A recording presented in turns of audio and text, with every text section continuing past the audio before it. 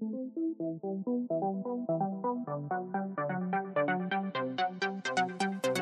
everybody, and welcome to the HTML All the Things podcast, episode number 40, Choosing the Right Equipment. I'm your host, Matt Lawrence, and I'm joined again by my co-host, Mike Horan. Let's jump right into our weekly pain points this week. So, Mike, take it away. So, this week, I was working with a closed-down remote desktop environment, and that was a huge pain. So, imagine a remote desktop environment where you have only access to Bing, and that means that's it. Like, you can Google on Bing, you can search on Bing and find your answer, but you can't actually click on the site to get the full expanded answer. So no Stack Overflow, nothing. No being able to use version controls, no Bitbucket GitHub, no being able to use any sort of cloud storage. You are literally limited fully on this desktop, and you have to try to do your work on there. So that was very, very difficult. It was for a client that we were working with, a larger client. Can't really talk about the company, but other than that, that took a whole week. We finally got it resolved through some pressuring of IT departments, but we're in a good space now. So what about you, Matt? Remember to Bing and decide, Mike. But anyway, I had to throw the slogan in there. So anyway, my weekly pain point this week, it was linking services together. So like I mentioned last week, I'm having a little bit of trouble getting we don't have procedures set up for a lot of our stuff. So as a result, a lot of stuff kind of keeps falling through the cracks. And one of those things is trying to get multiple apps to all sync up. So we do have some procedures for some things where I'll do something in, Instagram, and then I'll log that in Trello, but that's like a manual procedure. There's no reminder set up. There's nothing like that. And as a result, some of those type of things, and there's several different procedures like that, will kind of, go by the wayside for a few weeks, so I'll just forget to do them. So we're looking into, like I said, maybe a CRM or something like that to try to get a little automation. I was looking at IFTTT because I do use that for the odd thing. So maybe I can leverage that a little bit more, but that'll be something that we share on the show once we actually have more information on it, because it's going to be quite an undertaking from the looks of it. But let's jump right into the episode here. Segment number 1 is going to be pricing, usage, and future-proofing. Segment number 2 is going to be mandatory, vital, and optional features. And segment number 3 is going to be specific equipment and peripherals. So I'm going to take over here for segment number 1. So once you've decided on what piece of equipment you need, it's time to think about the price. Oftentimes it's tempting to go for an older model or a non-vitally damaged device. So maybe like a scratch and dent or something like that to save money. But it's easy to forget that sometimes saving money in the short term isn't worth it in the long run. What you really need to do is take a look at your particular use case and what value it offers you in particular. If you're using something in a completely utilitarian manner, then having something flawless that, maybe it doesn't really matter. So it could have some dead pixels, or maybe the body of whatever it is dented, or maybe there's a button on there that doesn't work, but you never use that mode, etc., etc. Yeah, like that MacBook that we bought, a year and a half ago that we just used as a building machine. We just built apps with it. So it would just sit in the corner, puff away. It didn't matter how old it was, how dented it was. It kind of just worked. So yeah, that's probably one of our best examples of that kind of scenario. And actually, building on that, one of the things that Mike and I have had discussions about recently is whenever there's something that we don't necessarily want to use, if this makes sense, we don't necessarily want to use it, but we need to use it. I always do what I'll call, I'll appliance it out. So and that doesn't mean I'm going to put it in a refrigerator or something like that. What it means is I'm going to be using it just for the utilitarian sake. Most people don't care about their fridge. Most people don't care about, but they will care about their computer that they use on the daily. So in this case, we didn't really want to use macOS at that period. This was a few years ago now. And so as a result, what I would suggest nowadays is just maybe put it on a desk and RDP into it. Just kind of appliance it out. And that way you're not seeing that dent. You're not seeing any of that stuff. And you're just using it for its sole function. And that goes with a lot of other things as well. Like I have a couple of servers running on a Raspberry Pi. The Raspberry Pi, I think it's a Raspberry Pi 2B if I remember correctly. But anyway, there's a Raspberry Pi 2B. It's literally just in the back of the room. I don't really look at it. I don't really care about it. But I use that thing just for its utilitarian sake. So if you have something that you need to use and you don't really care about it like that, maybe it's time to sort of appliance it out. Put it on a desk somewhere, make it remotely accessible, and only use it for whatever function it's actually doing. But back to the segment here. So an older model might be missing some features. So maybe you'll have some reduced performance, or maybe it won't be compatible with the latest software or peripherals, which may or may not matter to your particular use case. And it's important to find out exactly what role your new equipment is going to play when you buy it. But it's also important to find out what role it will play in the coming months. So you have to estimate whether I'm going to keep this for a couple months, whether I'm going to keep this for a couple years. In a couple of years, is it going to be used more? What's going to happen? So if you anticipate that, if you anticipate a growing number of projects that you need to store on your hard drive, for example, it's not advised that you buy a hard drive that can just barely store what you have today. Because then tomorrow you're going to need a new hard drive because the other thing is already full. So make sure you kind of plan ahead there. And this kind of same mentality goes for a computer as well. If your software just barely runs on it, or it's near the end of its life, so maybe it won't receive any more updates, keeping it for years on end after that will probably be an impossible task, or a miserable mess of fighting performance, compatibility, and security patch concerns. Remember that if you want longevity at a device, buying the more future-proof model is typically a good idea if it's within the budget, as buying another used unit just a few years later will generally add up to more than just a single new future-proof unit. But I'm going to stress this again, make sure you check all the pricing, make sure you balance your budget in this way, make sure the pricing adds up, because sometimes buying a bunch of an older unit, maybe one that's always just 2 years old, is cheaper. Just make sure you check your pricing, depending on whatever device you're using, or device you're purchasing in this case. So these pointers vary greatly based on the device that you're buying. So the market you're buying in, what are your plans for the device? Like let's say, for example, you buy something that's older because you went through the whole procedure that we just laid out, and then you were like, I don't really need, in the future I don't really think I'm going to need it, but then in the future you end up needing it. Sometimes sometimes stuff like that's going to happen. And Mike and I recently went through when had an issue. Not really an issue, but like sort of a situation where like I recently purchased a laptop for work for myself, and there was another one that we were looking at, a different model, the one that we did not purchase, and it went on sale. But like that's nothing to kind of beat yourself up on, and that's kind of why I mentioned it. It's not worth beating yourself up on. Just make sure you get a good deal, make sure you budget appropriately. You can't guess. It's all just a gamble. You can't guess when the next sale is going to be, unless something's coming up like Black Friday or something like that. You can't really guess what the next cashback, bonus is going to be, or whether they're going to have a mail-in rebate next week or whatever. So just get a good deal and just kind of go with it, because there's no point in beating yourself up about that type of thing. It's important to note that sometimes real-world conditions also affect this type of thing, so such as lack of budget or availability, and sometimes that will force you to compromise on that device choice. So, and the best way to do this is to determine which features are absolutely necessary. And when you're doing this, be very discriminate against each feature, because you may think that you need it, or you may think that you need, like, maybe, I need this RGB lighting on the keyboard, or I need this backlit keyboard. But really, like, you kind of don't. So be very, very discriminate about those type of things, and then make sure to eliminate those features that are absolutely, like, not necessary. Yeah, so I totally do this all the time, and it's important to note that no device that you buy will ever be perfect as well. So sometimes, even if your budget is non-discriminatory, so you have an unlimited budget, whatever device you buy is going to have some of the features that you might not need or might need, and it doesn't apply there. So if like you're buying something for like $4,000 and it works great but doesn't have great battery life, but you need to be on the go all the time, it doesn't matter about your budget. You really need to get those points down. What do you need out of a device? Like, I sometimes make a list of like the things that I must have, the things that I would like to have, and the things that I can like completely live without, like a fingerprint scanner on my computer. I don't care about that. I can live without that. But if I'm on the go all the time and I need battery life, then that's something that's like on the top of my list, that it has to have good battery life. If I'm looking at a screen all day and it has to be a big screen, that's on the top of my list. But if it's something that's not, essential to my work, like let's say for me doing my web development work, I don't need a good graphics card. So that's not on my list. That'll be on my, like I like to have a graphics card. Because maybe I'll game or something like that on the go, but essentially that's not essential to my work. Therefore, it's not on that essential list. So that's kind of how I do that kind of thing. So make sure, definitely before you're making a large purchase, even to do some sort of a list where you figure out the features that you need from any device that you're buying.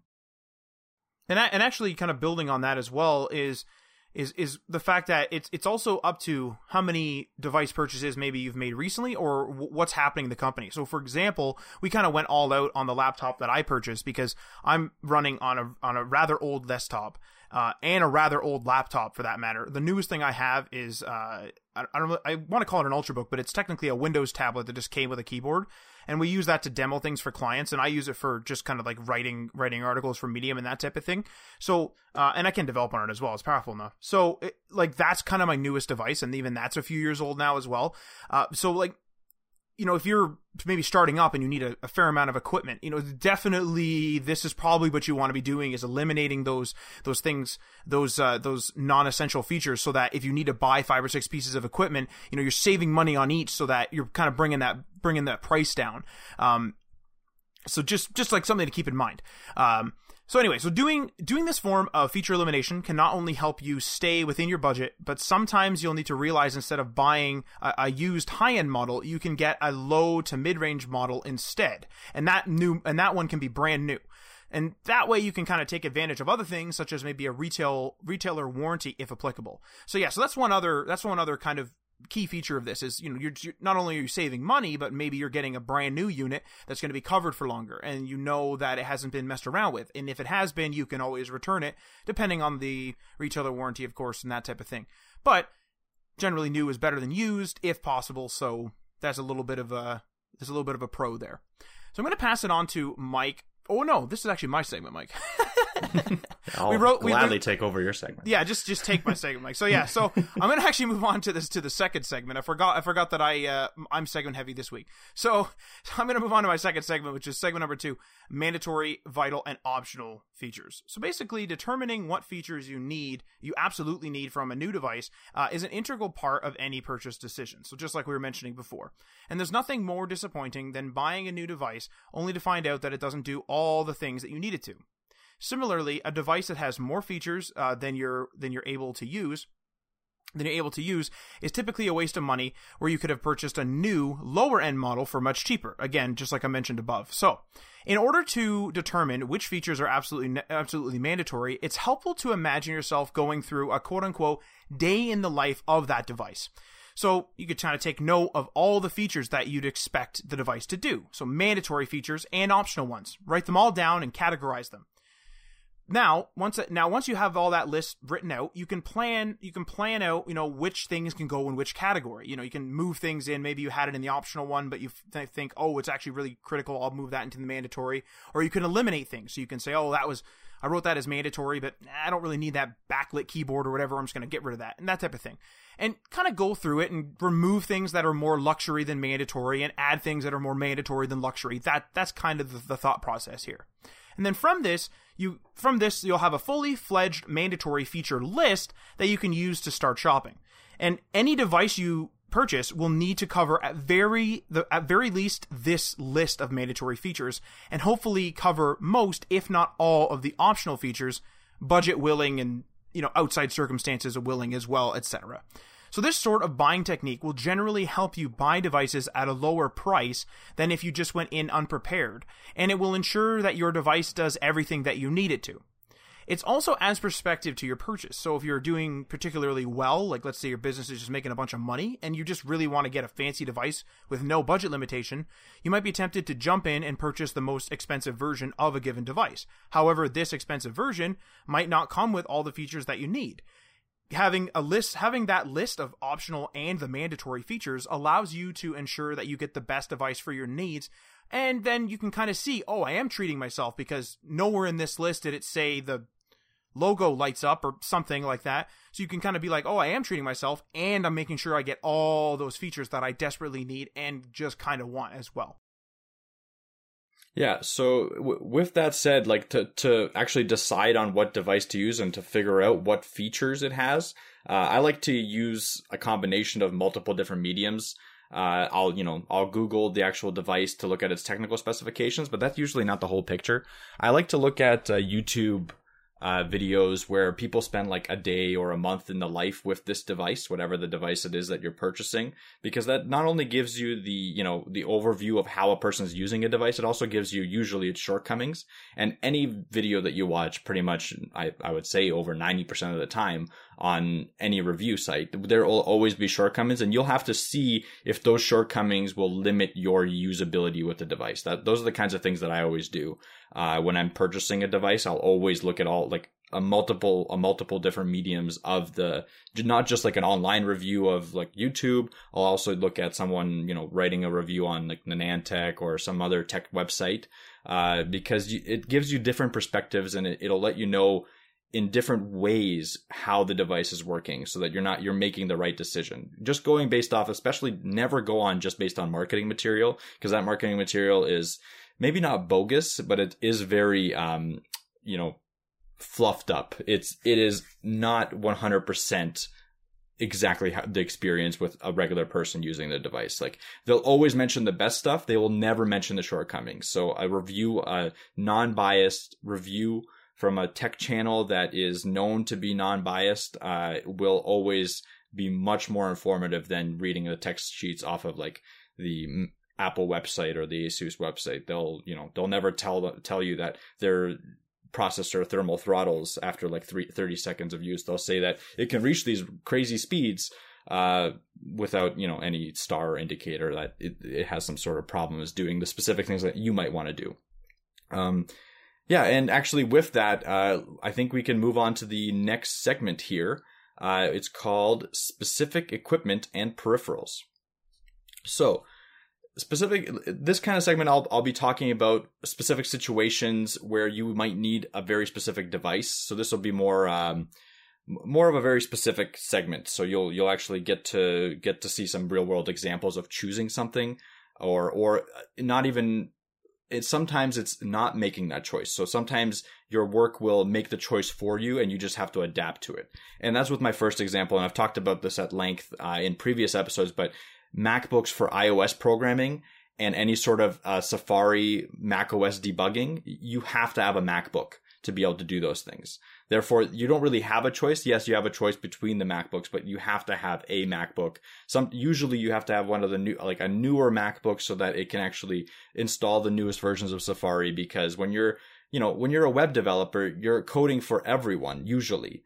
Sometimes there are specific situations where you're only coding for one or two devices, but essentially you are coding for everyone for the most part. So you want to be able to test it on every device. Not only test it, you want to be able to debug. And that's the big thing. Like with Mac Safari, you can't install the new versions of Mac Safari on your Windows computer and then go into the developer tools. You can't do that. You have to have Mac OS. Yeah, so you have to have a Mac OS device. So the decision's kind of made up for you in that point, and there are unfortunately some other circumstances, usually to do with iOS, where you have to purchase these specific devices to be able to do your work. Stuff like iPads and iPhones as well, to do any sort of iOS testing. Yes, you can do iOS testing in a simulator. That 100% works just fine. But as soon as you need hardware level testing stuff like the camera, if you're doing any sort of, facial recognition technology, if you're doing any sort of, photo booth technology, then you're going to need a device to be able to test that on. And usually the specific device that your users will be using. And another point on this one's more of a preference thing, and also kind of a, it might be good for everyone to kind of look into it at some point in their lives, is ergonomic keyboards and mice. So if you're sitting at a computer all day and you're constantly typing for, 8 hours a day, not only is it important to have a good chair and stuff like that, but it's important to have a good ergonomic keyboard that doesn't strain your wrist, doesn't cause, arthritis in the future and stuff like that. So that's kind of where I like to play around with different ones. Maybe, test some out in store. I'll go to the store and I'll just see which ones I'm more comfortable typing on. And this is kind of a lengthy process as well, because you're never going to know from, going to a store for 5 seconds and typing on it, if your hand's going to cramp. Sometimes you'll have to kind of bite the bullet, buy it. And then if you don't like it, if you can return it. If you can't, then, it's not worth it to suffer through the pain, because to save a couple dollars, it's better to invest some more money and try out a different keyboard or mouse and stuff like that. So the thing with ergonomic keyboards, and I've had my fair share of experience and conversations about them actually at work a few times. And I remember the one guy used to always use an ergonomic keyboard. So that was specifically, I think it was a Microsoft branded one. It may have been Logitech. Don't quote me on either of those. But it was one of those ones where it was like two separated sections. So it was like two separated, one for the left hand, one for the right hand. And then it was like curved up and stuff like that. So your hands are, because normally when your hands are, if you just hold your hand up in front of your face, like it's like I don't know what you'd call it. It's in portrait configuration. And then if you like turn, like you have to turn your wrist to type. And his whole thing was like, if it's more upward like that with like that wave shape, you're turning your wrist less and your hands are now separate. So they're not being forced together in front of you. And he also, the same guy, had a mouse that wasn't, again, flat on the table, so you have to turn your wrist to go to it. His was just actually, you didn't have to turn your wrist at all. It was straight up and down.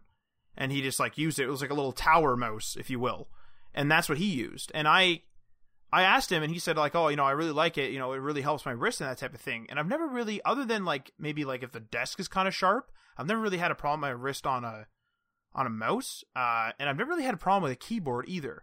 But asking around the office a few times, I did find that people were saying either people didn't use them but said they were good, they just didn't use them for whatever reason, or people said they were excellent and they actually wanted them or already had them. So I don't know. It's one of those accessories where it's literally made for humans, but for some reason it seems like the non-ergonomic version is more popular. And I'm not really sure whether that's because people have to put time into learning them, because it is a little bit different. Like, you won't have to really learn how to type again, but you will have to get used to that keyboard. So maybe that's the reason. I'm not really sure on that. And also, they kind of have, and I don't really know if this would be ergonomic, but on mobile, they do have split keyboards on mobile.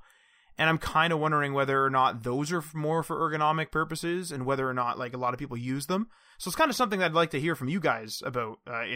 Hit us up on the socials, whether you guys use ergonomic of anything, like on mobile, the touchscreen keyboards, or physically on thing, because I don't use any of that stuff and I don't really seem to have a problem. I don't know about you, Mike. Yeah, so my thing is that I haven't had any problems yet. So I'm not using an ergonomic keyboard as of right now. I did try one for a bit and it made my wrists feel awkward. So I think it is very much person to person. And you are 100% right. There is a learning curve, and maybe that learning curve is a little bit scary for some people. But this point is more meant for those people that actually have wrist cramps right now. Like, if you're listening to this right now and you have wrist cramps, there are many, many, many, many different solutions out there that have different style of keyboards. Like Matt was saying, the split keyboard. I have been wanting to try it because more and more, if you put your hands on the home row, it is pretty cramped in there. So I feel like having your hands spread apart a little bit might be a little bit less stress on the wrist. But again, I haven't started experiencing any sort of strains. That might be kind of a bad way of thinking about it, because I probably will if I don't look into an ergonomic keyboard. So that might be something I look at in the future. But yeah, I agree with you that it's not for everyone. And the fact that, all these keyboards are being made the same kind of layout, like the most of the keyboards are the same layout, is because this layout kind of works best for most people. So that's why they do that. And it's also something that was decided a long, long time ago as a standard. And therefore, a lot of people learned it. And therefore, it's easier to pick up for anyone that's buying it. So there is that balance. It's a really tough thing to do, to switch to a completely different style of typing, essentially, and having to, have some lowered productivity probably for like at least a few weeks is my guess. Mouse, I haven't had any issues. I do have a wrist rest, so that's what I do for a mouse. And I only use the wrist rest when I'm programming. When I do anything else, I kind of remove the wrist rest and use a larger mouse pad. But that's kind of what I'm into. And the mobile thing, I don't think that's for ergonomics, to be honest. I think that's just speed. I think some people are, especially if you have a wide phone or if you have a phone in landscape mode, it's just easier to reach all the buttons with your thumbs if it's split and you don't have to reach into the middle. I think that's literally what it's for. I don't think it's anything to do with thumb fatigue or something like that. Do you rest your wrists when you type on your keyboard?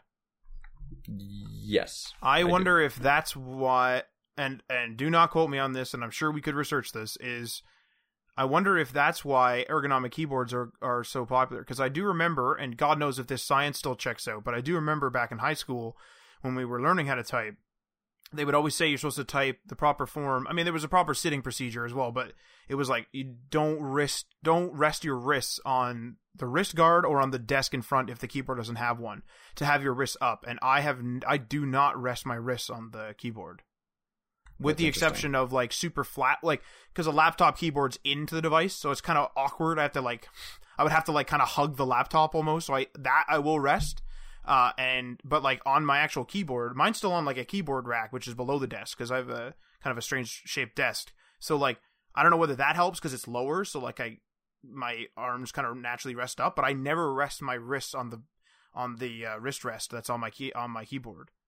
Interesting. And I wonder if that's a contributing factor because it kind of sounded like it was when we were in high school, but I mean, God knows if that actually checks out anymore because I'm pretty sure those videos are from the 80s that we learned from. So yeah, I don't know. Like for me, that feels awkward. It might just be again not being used to it, but yeah, I think I'm going to move on anyway with the ergonomics. Hopefully, again, like Matt said, let us know what you use. If you use an ergonomic keyboard, let us know. And how long did it take you to get used to it? So it'll be interesting information from us, and maybe we'll try it out as well. But next point here is larger screen laptops for more productivity. So this was a big thing for me recently where I kind of was using a 13-inch laptop. And I noticed that when I was on the go, when I was in a coffee shop, when I was, traveling, I could fit a lot less code on the screen, and therefore my productivity went down severely, especially because I'm used to the 3-monitor setup at home. So my next laptop purchase, one of the things like what Matt was talking about, the required feature set that I needed for my work was a larger laptop. So a 15-inch laptop. I could even go 17-inch if it wasn't so heavy, but I would love to do that. So that's something that you kind of want to think about as well. When something benefits your work greatly, like on a overall scale, it's usually worth looking into at least to try it out. A peripheral that you will constantly use, usually as a developer, is a good backpack. So if you're ever traveling around, if you're going from coffee shop to coffee shop, if you're traveling in airports and stuff like that, it's important to have something that, sits well on your back, can fit everything that you need and doesn't, put too much pressure on your shoulders. I had issues with a bad backpack for a bit, and it was kind of a nightmare. Loading up, it wasn't even that much. It was like a laptop and a book or something like that. And it would already put strain on my shoulders. And after a day of traveling, that strain really, really, like, it can turn into serious back pain. And you don't want that when you're on a business trip or on vacation or something like that. Another thing that is kind of important and is very environment based in my opinion. So noise canceling headphones versus open back headphones. I think it's not a one versus the other talk. It's like when to use which one. I think that people should have a set of both. So noise canceling headphones can be something like a plug-in headphone, like, the in-ear headphones. It's usually headphones that seal around your ears. There's noise canceling headphones there. There's noise canceling with software. There's noise canceling with hardware. So how noise canceling works is it actually takes in the waves of the external environment and then tries to fight them. Like the software will try to send waves at them that will cancel them out. So that's kind of like the essential thing with noise canceling. But where that works, a noise canceling headphone is something where there's a lot of chatter and there's a lot of people around you where you need to block out sound specifically. So maybe a coffee shop, I think that it works pretty decently well in a coffee shop. A plane definitely works in a plane. Maybe even a home office, but this is where kind of the open back discussion comes in, because in a home office where there's not a lot of noise around you, you might not value having a fully closed out experience, because it's nice to be able to hear the doorbell ring. It's nice to be able to hear the phone ring and stuff like that. So open back headphones allow for for sound to travel inside of your ears. And unfortunately, noise does travel outside as well, but it's not too bad. And especially, again, if you're in a home office or you're in an office at work, it's not so important that everyone else around you can hear what you're listening to. That's where open back headphones really shine, is the ability to stay aware of your surroundings. So it's a really give and take kind of platform, and it's always kind of a tough decision. So I kind of recommend people to have both. What do you think in terms of form factor? Do you think it should be over ear, or, I mean, I don't know whether you can get on ear noise canceling, but what's your preferred form factor, on ear or over ear? So for noise canceling, all I know is that you can get the in-ear ones, the earbud kind of situations. They have noise canceling features sometimes, and especially because you can kind of plugs your ears as well. And then the over ears, like you're talking about, I don't know if On-Ear does noise canceling. I think you're right on that. I don't think there is too much On-Ear noise canceling solutions. But for me, for sure, over-ear. Like almost all my headphones are over-ear. It's important to kind of get a good headphone when you're doing that, because if you're getting bad over-ear headphones, your ears will sweat. It'll put too much pressure on your head. So those are like I do spend a little bit more money on headphones for comfort. I'm not a huge audiophile, so sound isn't the most important thing to me in the world, but comfort is, because I'm going to be sitting in an office for 8 hours a day, so I need to be able to keep my headphones on. The Sennheisers I have right now are extremely comfortable and sound really good, and they were fairly affordable. I think they're like the HD 555s or something like that if you want to check them out. But those, I think now they come in noise canceling as well. These are open backed. But my noise canceling Bluetooth headphones are also pretty comfortable. I think they're Bluetooth something. I've worn them for an extended period of time and been fine. But comfort is a huge thing for me in that situation. I'm really picky with that type of stuff. Like whenever I use over ear, my ears get super sweaty and they get like overheated. And it's really like annoying. Like I don't notice it for a long time until I'm like my ears are actually overheated, and then I like remove them, and it's like, oh Jesus, I don't want to put these damn things back on. And then on ear ones are the ones I prefer, but on ear no matter what, like I have good pairs of them, and I'm wearing one right now, but they always hurt my ear after like a few hours. Like when I take it off, my whole ear is just killing me. I think I may need to, like I do have some Jaybirds, and I do have other like not AirPods, but like ear. What did you call them? Earbuds. Earbuds. I keep calling them earpods now. But like earbuds. I think that may be the one I need to go toward. Maybe that's like the only one that really works for me, because I think maybe my ears are too sensitive or something, or maybe I'm just being picky. But I always go for on ear myself. Yeah. Well, I don't know. My recommendation would be to maybe look up some reviews for over-ear headphones and see what people say, because there are some, like I said, there are some really bad ones that make your ears sweat, but the ones that I've been using haven't had that issue. And like I looked up specifically for that problem, and people were saying that these are one of the best for that problem. You know what I mean? So like, again, it's using those skills that we were talking about in previous segments, where you figure out your list of absolute must-haves. So one for you would be comfort and your ears not sweating, and then going into your purchasing decision with that in mind and looking up reviews and figuring out which ones are the best in that specific category.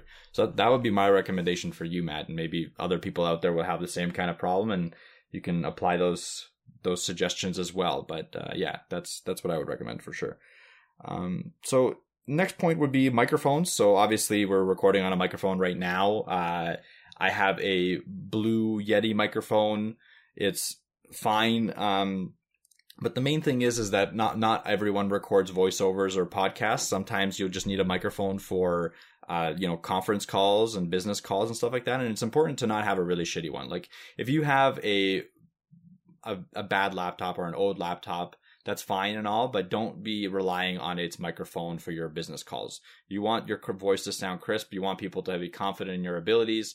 That comes out even through voice as well.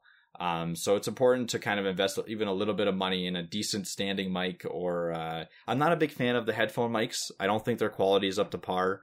The ones that are attached to your headset, I like, maybe for gaming they're okay, but for a business call, I think the standing mic, something like a Blue microphone, or I'm not even sure the other companies that are good in the space, but I've been using Blue my entire career pretty much, and they've all been great. And I've had plenty of compliments about my voice quality and stuff like that with them. So that's my suggestion with microphones. Again, it's a peripheral for a specific use case, but it's important to kind of invest a little bit of money into that to sound more professional. The other thing is cable management. So cable management is not something that's going to affect your performance in any way, but for me, I like a cableless desk.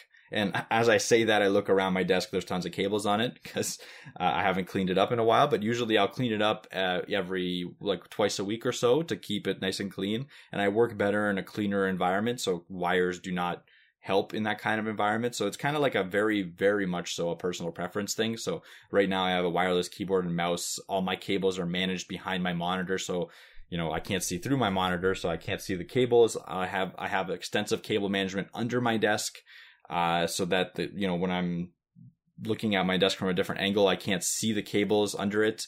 They're all managed to the top of it. And yeah, so I spend quite a bit of time doing that because it essentially makes me more productive and in a better mood. Therefore, I do better work. So it is a time consuming process. It's not too costly because you can buy stuff from IKEA. They have good cable management stuff. But it does take time, and if you're not one of those people that get bothered by a bunch of cables, it's probably not worth doing for you.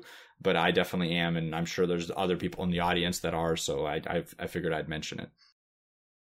The thing with cable management too is, and this is I guess more of a question, is a lot of the cables that we have, so this mouse, for example, that I use on the daily has like a braided cable, and one of the things I'm always fighting, and I'm fighting it in a very hacky way, is obviously the mouse will come out to me, but it'll go out the back of the desk and then go toward my desktop.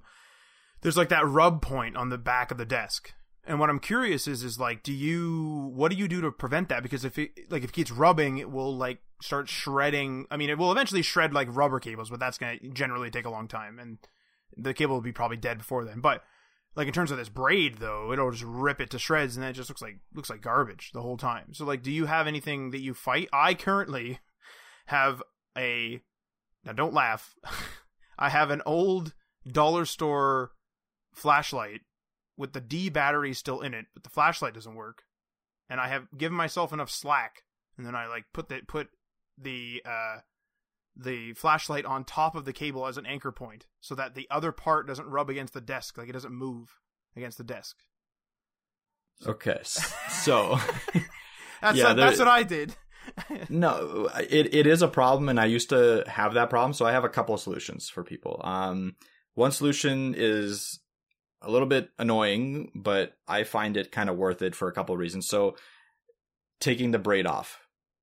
So, that's not as easy as you think it would be, and I've done it before, because I hate that braid stuff. I think it's the most useless thing you could put on a mouse. Not only does it, again, do what you're saying, chafe against the desk and then tear into a million pieces and it looks terrible.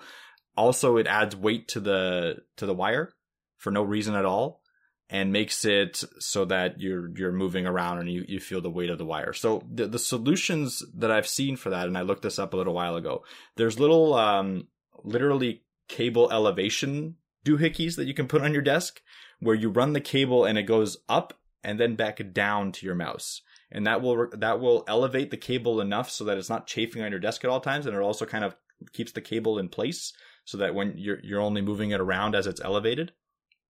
And so that solves the chafing issue, and it also makes the cable not have to drag against the desk, and then solves the drag issue as well for the speed of the cable. So, that I was going to do, and I did do that to one of my mice. I took off the braid, which was a long and boring process of me kind of cutting a little bit, then unbraiding it, cutting a little bit, then unbraiding it. So, if people have the patience, I think it's worth it. And yeah, the other thing is getting one of those little doohickeys. Now I can't remember what they're called. I kind of want to quickly do a Amazon search for them. The thing is I actually like that braid, and I have bought cables because they're braided. I've bought in PlayStation and PlayStation controller charging cables. I've bought in camera sync cables, camera to computer sync cables, so that it would have that braid. Strangely, so it's definitely a preference thing. And that's fine. I used to like the braid as well until the first time I saw it frayed, and I'm like, no, I never want to see the fray is real bad. If it's frayed, I don't want that cable anymore. But it always frays. But the thing that I was talking about is called a mouse bungee. If you look that up on Amazon, you'll find a bunch of mouse bungees. It looks kind of ridiculous, to be honest, because it forces your cable to go up and then back down. But it kind of makes sense in my mind, and I think it could work for people like you that like the braid and don't want it to fray. You can somehow get it working. But yeah, those are the kind of solutions that I would give for that kind of problem for sure. There's even an official one by Razer. Yes. Yeah. No, it's a legit problem, like you're saying, right? I mean, these are $24, and I have a dollar store. Do it up. Honestly, do it, and then we can talk about it. Like, we can talk to see if it solves your problem later on. Like, what they advertise here is it makes it so that you don't drag your cord, because you kind of lock it in place, and then your cord never does fray against the edge of the desk. It just sits there. Right. Which is essentially what you're doing with your hack solution, right? You're making it so that it never frays against the desk. So no, it only moves against the flashlight. Yeah. And then this gives the added bonus of being less drag, right? Like, you're not dragging your cable against the desk, and therefore it's moving a little bit smoother. So interesting. You can, definitely try it out. I'd be interested to know how it works. I was actually going to do it at some point, and I just decided to go wireless. I was like, no, I don't want to waste time on this anymore. And actually it leads right into my second point, which is wireless peripherals. So again, I like a clean setup. Almost all of my peripherals are wireless mouse. I have a wireless headset, which I don't use too often because it's not the greatest around the ears. It's a Logitech one. It's great for surround sound, but other than that, I kind of just keep it hanging with a under the desk headphone holder, which is also something that's great for clean setups. So again, this is more of it's a very specific thing for very specific people that enjoy clean setups that work better in a cleaner environment. Not everyone is like that, but I would recommend, if you haven't done that yet, maybe you should try it out and see if you do work better when it's clean. So spend half a day cleaning your desk and see if you do have a more productive day or not. Just a suggestion, but it could work. And then the next things are kind of the miscellaneous little things like, external batteries. They're important, in my opinion, for someone that's going to coffee shops, working on the go, traveling. Like, I think that it's important to kind of think about that stuff, think ahead with what you're going to need on your travels, think ahead what you're going to need on your day, and stuff like an external battery to charge your phone so you're not constantly worried about plugging in is really important to have. External hard drives, those are really important for backups on the go and just transferring larger files between computers. I think that having one in your bag is kind of one of those things that every developer should have, whether it's USB-C or whatever, regular hard drive, doesn't really matter.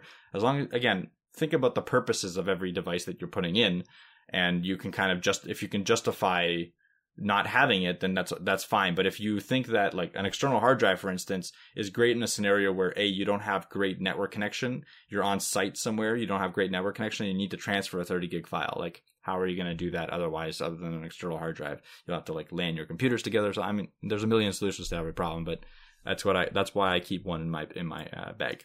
And then the last thing here is cables. Again, going around, making sure you have the right cables.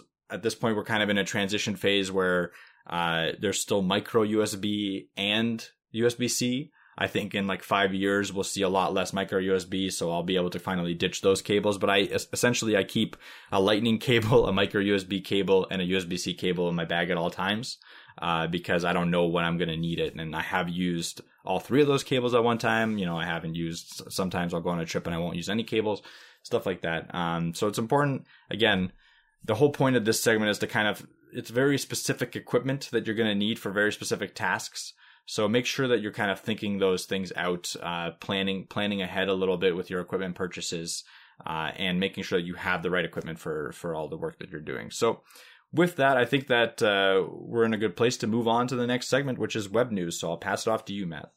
Yeah, so web news this week. I think I forgot to introduce this one, but anyway, in the intro of the episode. But regardless, the web news this week is app install methods and their legitimacy. So this is talking about specifically the various types of app installs you could do. So if you're on a mobile phone, you could go to your, the Google Play Store or the App Store or whatever store you have on your particular phone. You could also do a PWA now. So again, if your phone is compatible with it, you could install the PWA on Android. You just add to the home screen. You can also, without a PWA, go into the browser of your phone and literally just in the on Google Chrome, I think it's like the little overflow menu, and you click add to home screen or something like that. But you could do that on iOS as well. So if the website does not have a PWA, you can just kind of add to home screen, and adds an icon on your on your home screen there, and then you can use it, not an app, like it'll open up the web page, but it's still like, a quick access to a news site or something like that. If you're on Windows, you can, of course, install things the old school way, where you actually install an app, just, you install whatever app, and then you just run the exe. You can also install it the new way, which is going through the Microsoft Store and installing an app or a game or whatever it is through there. The list goes on and on and on. Mac has similar things where they have an app store as well, et cetera, et cetera, et cetera. So what I'm trying to get at is, over the past few years, there's been kind of talk of people getting less and less apps. And one of the things that I've been trying to do more recently is kind of read. I don't like reading a lot. I don't like reading at all, I should say. But I kind of should read and get up to date with maybe news and that type of thing. And so I was trying to figure out like what I should be downloading to read, whether it be, I don't know, Reddit, or I already have that, but like whether I should be like looking at specific, like particular subreddits, or whether I should be getting news, like getting into particular news sources or whatever. And one of the problems I ran into was, well, do I really want to have all these news apps on my phone? Do I want to not do that and just use the website? But then sometimes the website's constantly bugging me to use the mobile app. Should I be, installing, because you can do PWAs on computers and on compatible computers. If a company's on the bleeding edge like that, should I be installing the app on my computer, or should I just be having a bookmark for it, or should I be, if there's a Microsoft Store version of it, should I be downloading that? And so this kind of begs the question of, people are starting to have less apps. They don't want to have 1,000,001 games on their phone. They don't want to have 1,000,001 apps on their phone, especially when an app will just sit idle forever. So my question today, and my conversation for today, is which one is more legitimate to you? And the reason why I use the word legitimate is because I've heard that word over the years, like a while, or like for a while.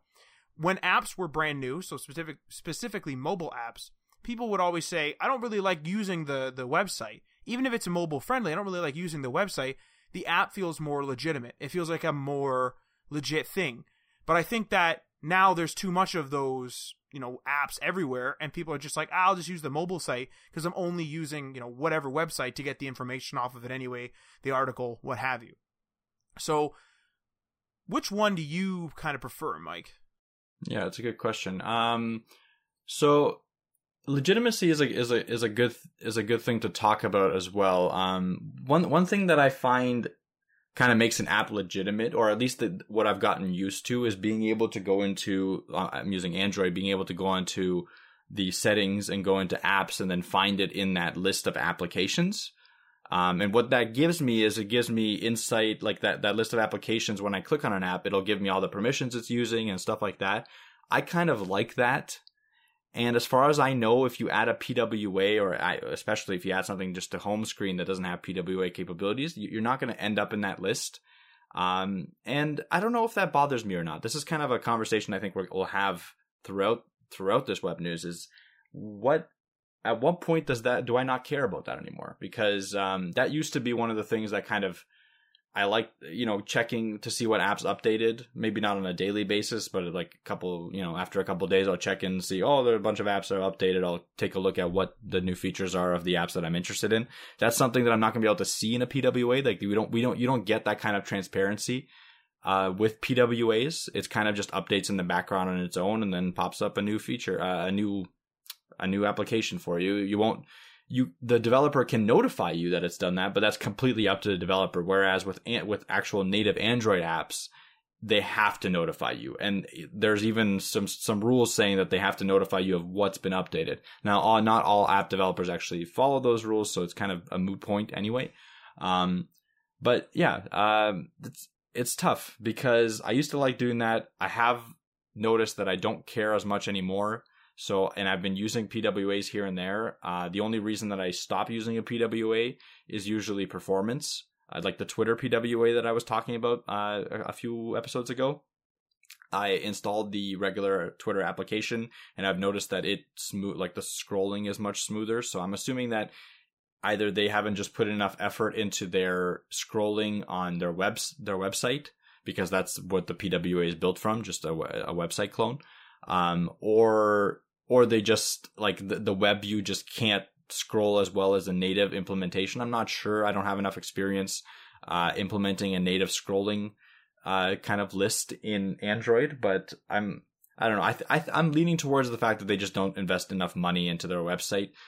They want to invest more money into their application because that's what most people use. Yeah, like it's a purely performance thing. If the PWA perform the same as the website, or sorry, as the native application, I think I would still be using the PWA. So maybe that's the answer. Is like, as long as I don't notice any sort of problems with a PWA, I'd rather just use that for most of the things that I do. Like maybe not a game, but maybe also a game. Like who cares? Not having to deal with installing and updating on the App Store might be a great thing.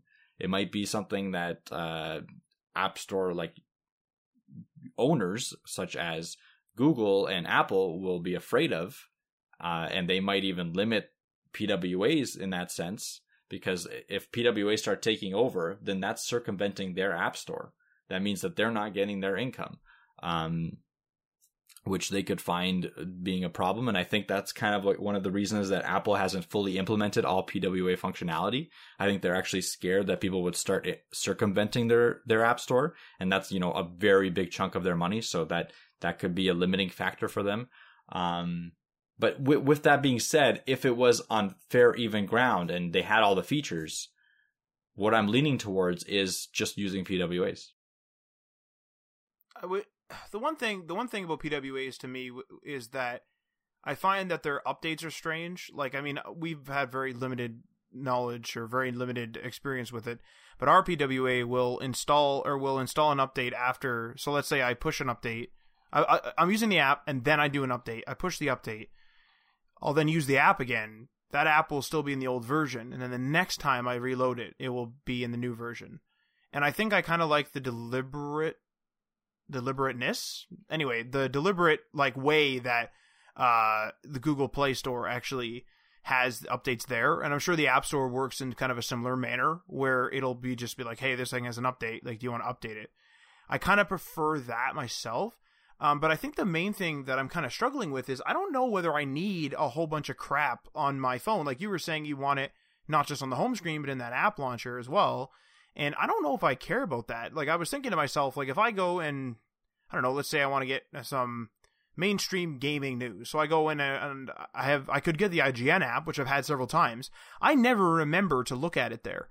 I always just look at it on my browser. And I remember we were having a discussion a couple weeks ago where you were saying that you don't really go to your browser much. I'm always on my browser on my phone.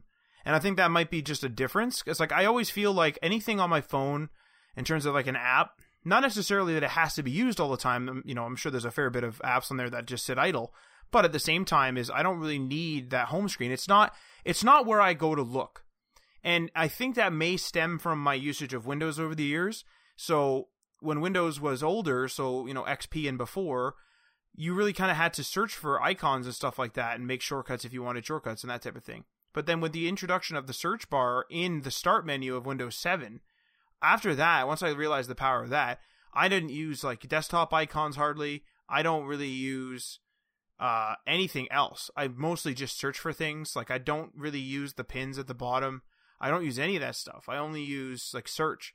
And I'm wondering whether it's sort of the same thing for me where yes, I will install certain apps. Like I think what I need is I need a legitimacy for that app.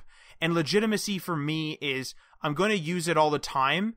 And as a result of me wanting to use it all the time or having to use it all the time, I want it to be a native app to an extent, or at least be from the Google Play Store, because then I know what its update status is. And I know I kind of like have a better knowledge of its permissions and that type of thing.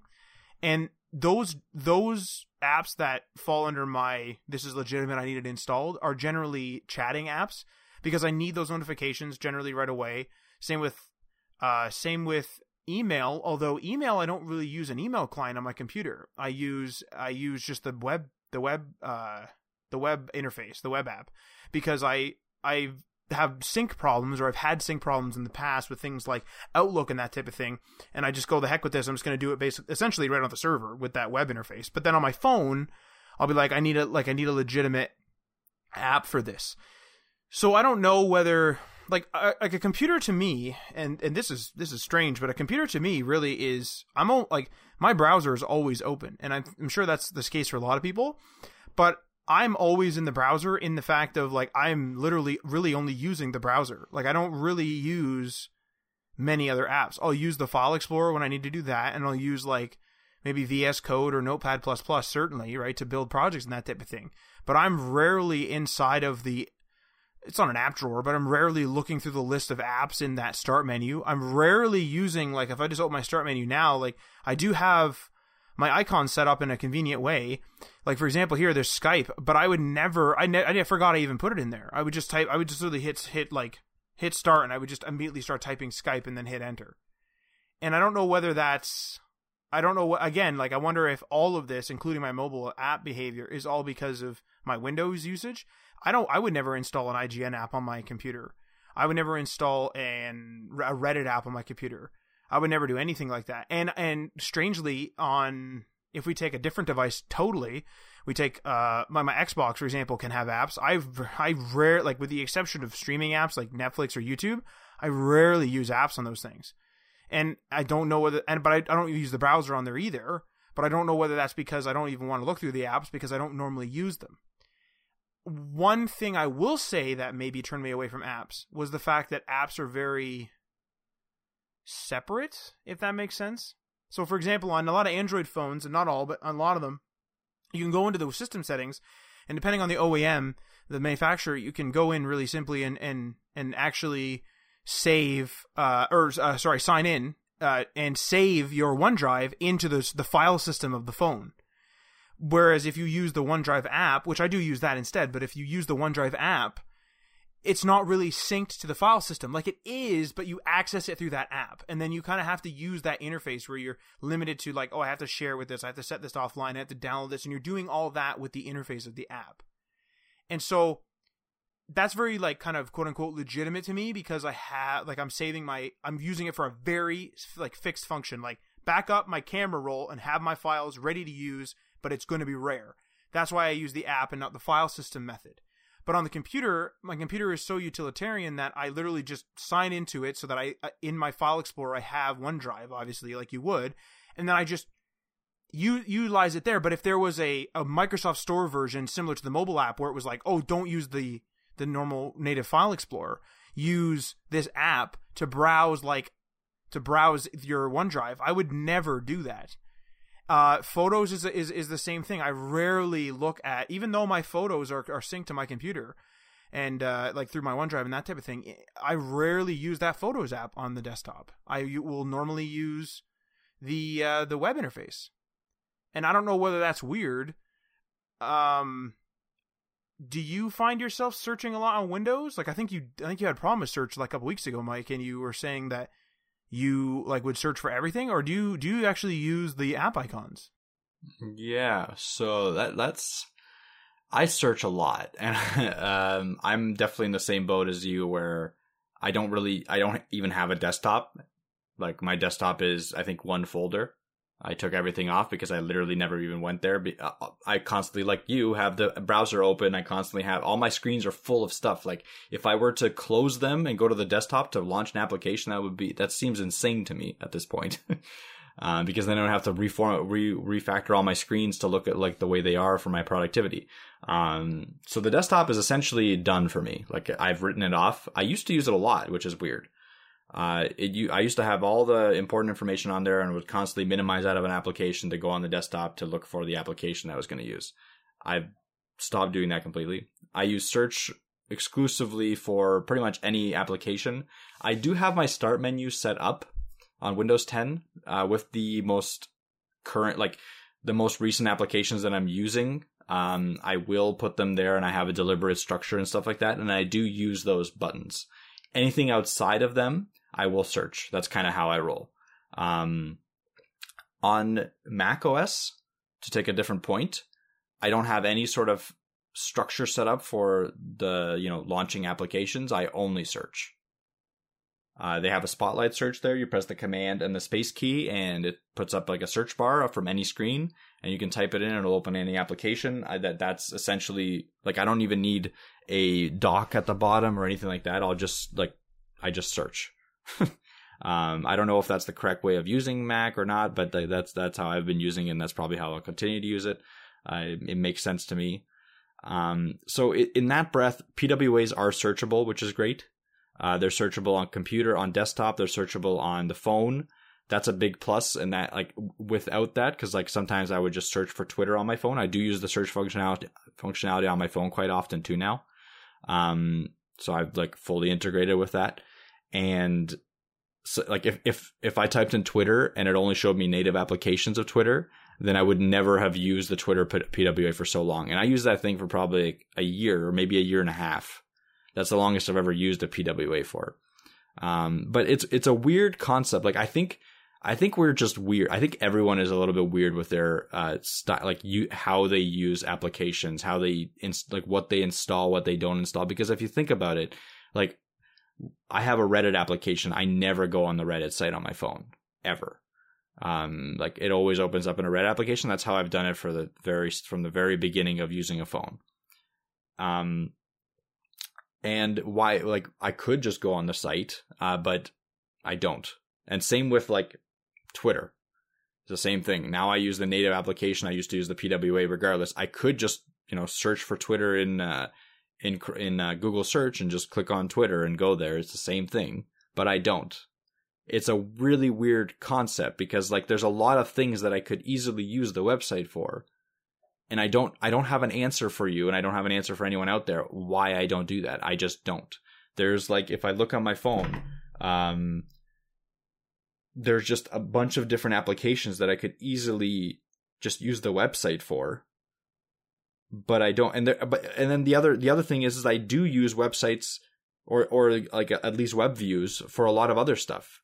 A lot of sports stuff, I will just type in the name of the sport into Google search and I'll just do that. Like I'll just go from there, from the Google search menu. Like you say, last time we talked about it, I was saying like I don't use the browser. I never use Chrome browser.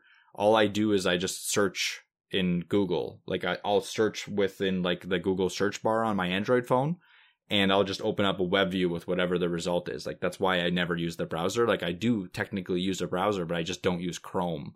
The actual Chrome application. I just use the web view that the Google search provides me, and I don't care, essentially, because it's faster than opening up Chrome and then hitting the search bar and searching.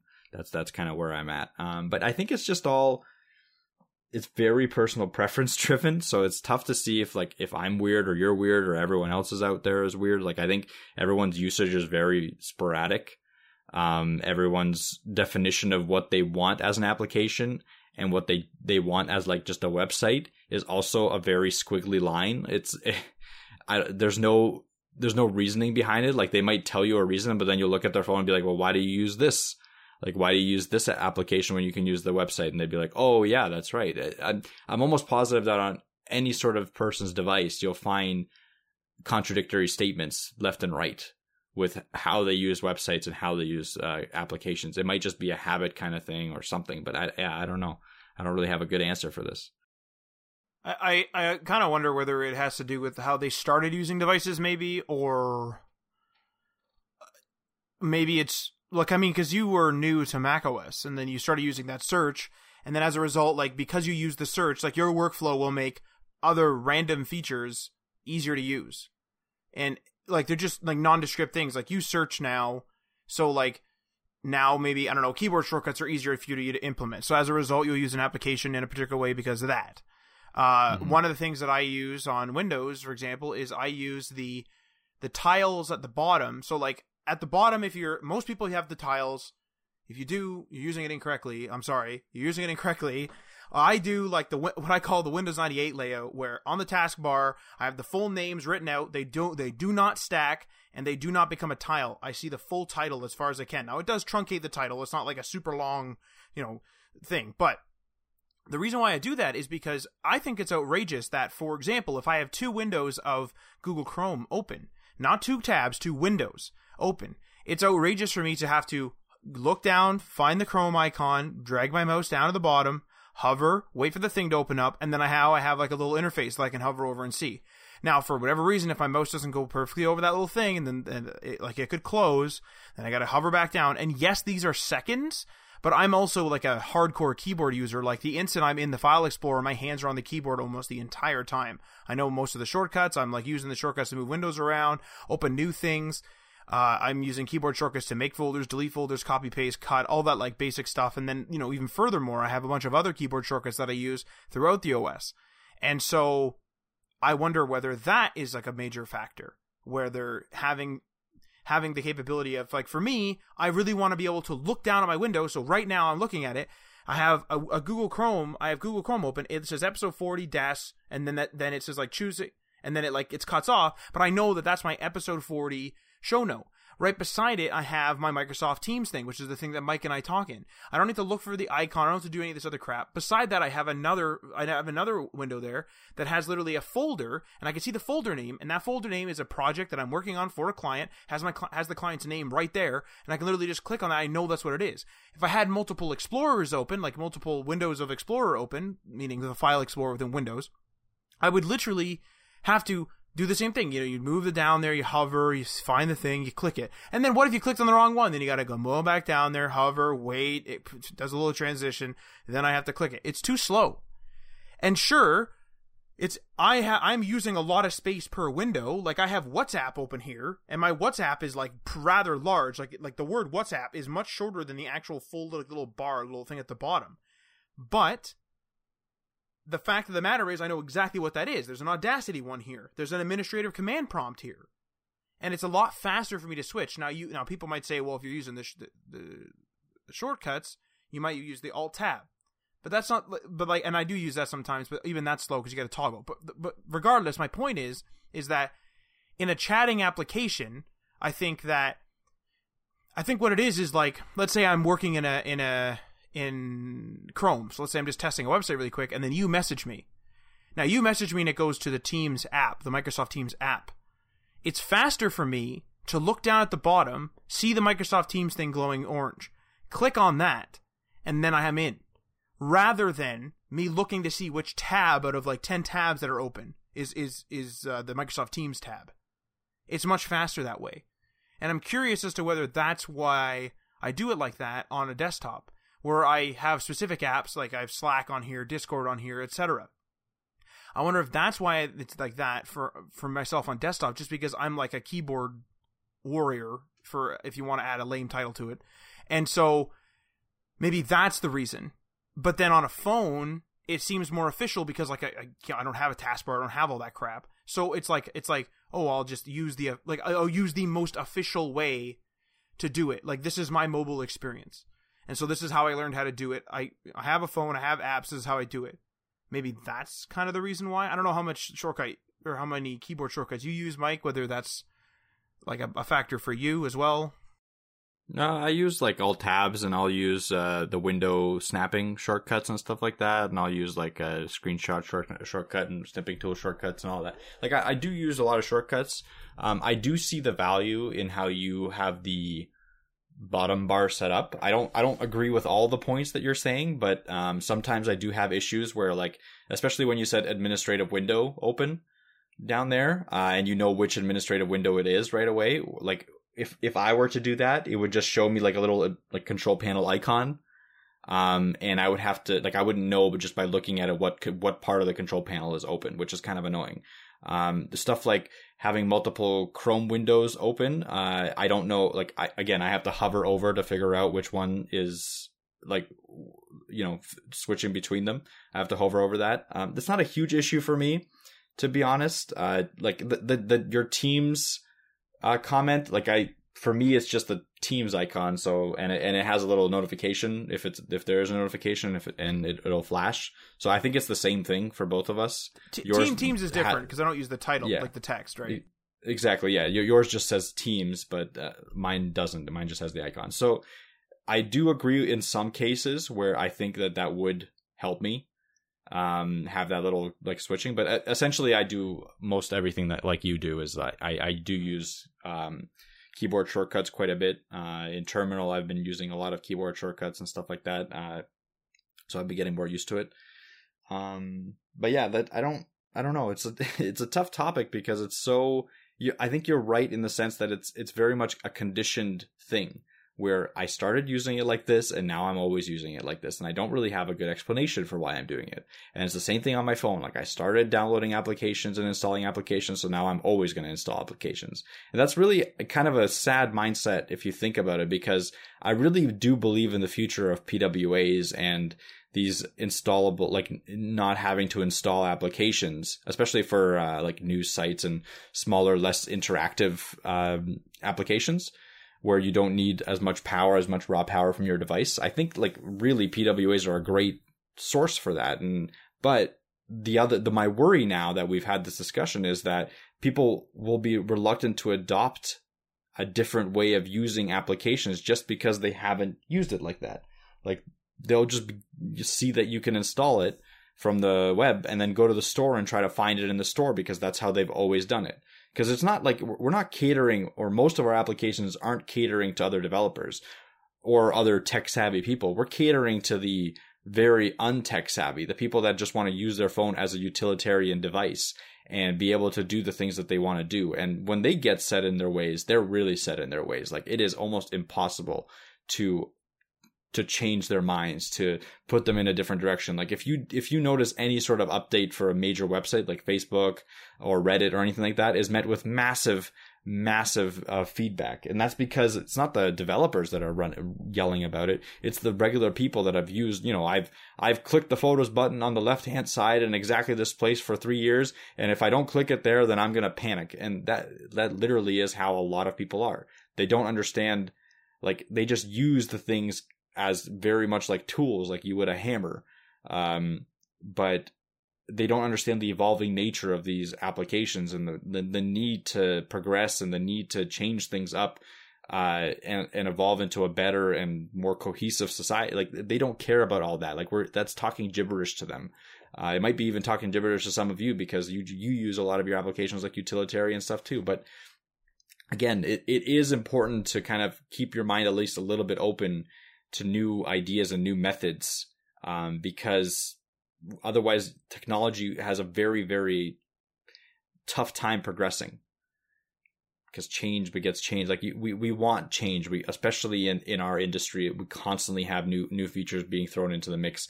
We constantly want to, dump older browsers, but it's very difficult to do because there's a lot of people still using these older technologies and the older ways of thinking. So I think that's where I'll leave it with that.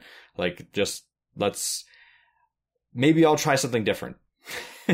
Maybe I'll try to use more web applications on my phone. Maybe I'll try that, just a new method of thinking about what I'm using. Like that's what I'm going to do.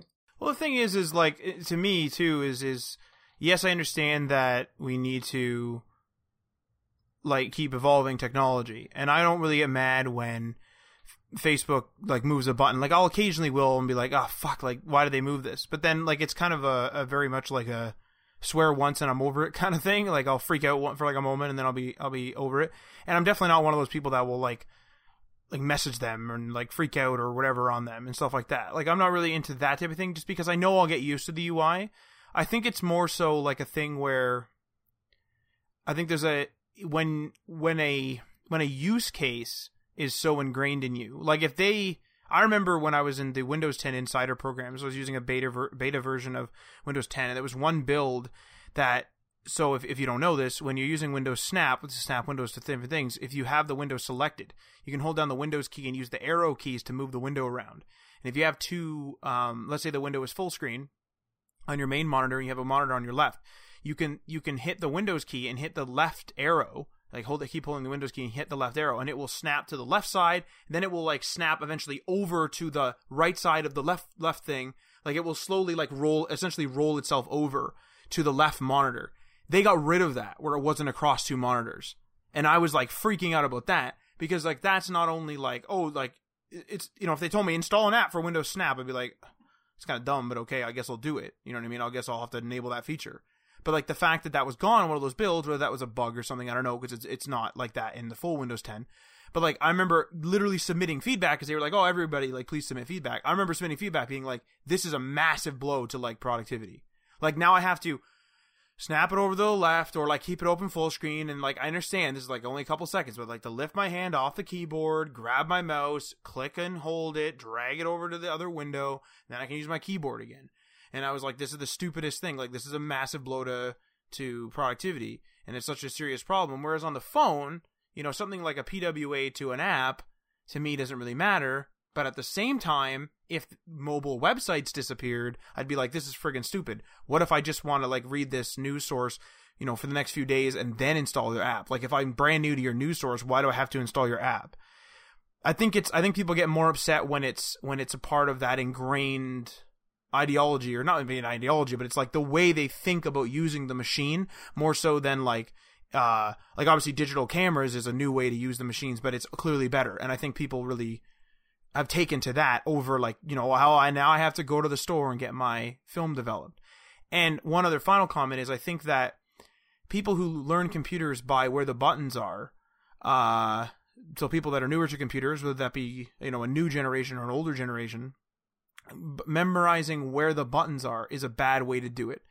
And I taught my parents this way originally, and they've been changed from that since, because I made a terrible mistake where I would always be like, oh, third button from the left, just remember that. Because it was easy for them to remember that, and they would then, you know, you on the VCR or whatever, they would press play. That would be the play button, you know, 3 from the left. But then it just became this problem where it's like, oh, they upgraded to a blue player. Well, there's not a row of buttons, there's a column of buttons. Now what? And it's not 3 from the top, it's like 8 from the top or something. And then it's this whole problem. And I think that maybe people are learning Facebook in that way, for example, and other pieces of software where they're like, oh, my photo button is always 2 from the top. But my new method of teaching people is read the screen. Like, read the screen and figure it out. If you want to use photos, look for the button that says photos. Don't just, you know, blindly memorize 3 from the top, 3 from the left. Find photos. And I think that when people stop freaking out, maybe that's how they do it. Maybe that's it. And this is getting off topic from installing apps, but I think this rudimentary usage of a device is essentially what drives your legitimacy thinking, if you will, of an app. Like, oh, do I use this all the time? I guess I'll install it, you know, or maybe I'll bookmark it. Like, you know, maybe people learn bookmarks first and they just bookmark everything, and that's how they do it. Maybe people don't like doing that and they want to have it installed. Like I think that the answer lies in the root, but everyone's different. And I'll kind of leave it at that, as I think that like as a closing note, I think that your usage of a device is based on your experiences and your initial experiences as well. Probably a lot influence. Like, I started on Windows, I did not start on Mac. Therefore, all my keyboard commands and everything are all from Windows. When I go to a Linux machine, I use the I often don't even install a UI. I just have the command prompt, and that's because I don't like. I often mess up the commands too because I accidentally type in Windows commands. But I'm so used to just using the keyboard, even though I'm using a UI on Windows, that I would prefer the terminal on Linux because it's faster, because I don't have to lift my hands off the keyboard. So it's like that kind of like lays into that. So I'll kind of leave it at that. I think, but I really, really like to actually hear what you guys think and how you guys do apps, because I know that the app landscape is changing, especially since there's a new generation starting to use apps, as well as the fact that there's a bunch of apps or app install methods now on PCs, on Macs, on phones, on, you know, whatever, on your Sony PDA. Please don't use those things still. So, because those things are old. I wonder if there's anyone that still uses them. Actually, I'm sure there is. Like a legitimate one that would connect to like cellular. Like, I think there were some, right? No? I don't think they would even work anymore, right? They connected to I think it was 2G or something like that, which is, well, I mean, in Canada has all been disconnected. I don't even know if it was a PDA at that point. Man, that's old, man. That'd be Well, if you use a PDA, just message me, because that's awesome, and like that'd be a great that's a fascinating piece of retro tech. 'Cause I do like retro tech, but please try to upgrade. Don't just get used to that PDA. Because Jesus Murphy, there's a lot better stuff out there right now. But anyway, just because of the times. But anyway, unless you have anything else to say, Mike, I think it's time to run the old conclusion. Runner-up. Alrighty, well, thank you for listening, and make sure you don't miss an episode by subscribing on the platform of your choice. You can follow us on the socials, which is at HTML All The Things. That's on Facebook and Instagram. You can find us on Twitter via at HTML Everything. We are on Medium. We are on GitHub. And make sure you check out our Patreon, which is patreon.com/HTML All The Things. Check out the tiers and give that a go. Feel free to leave a message or a review on the platform that you are listening to this on. And we are signing off.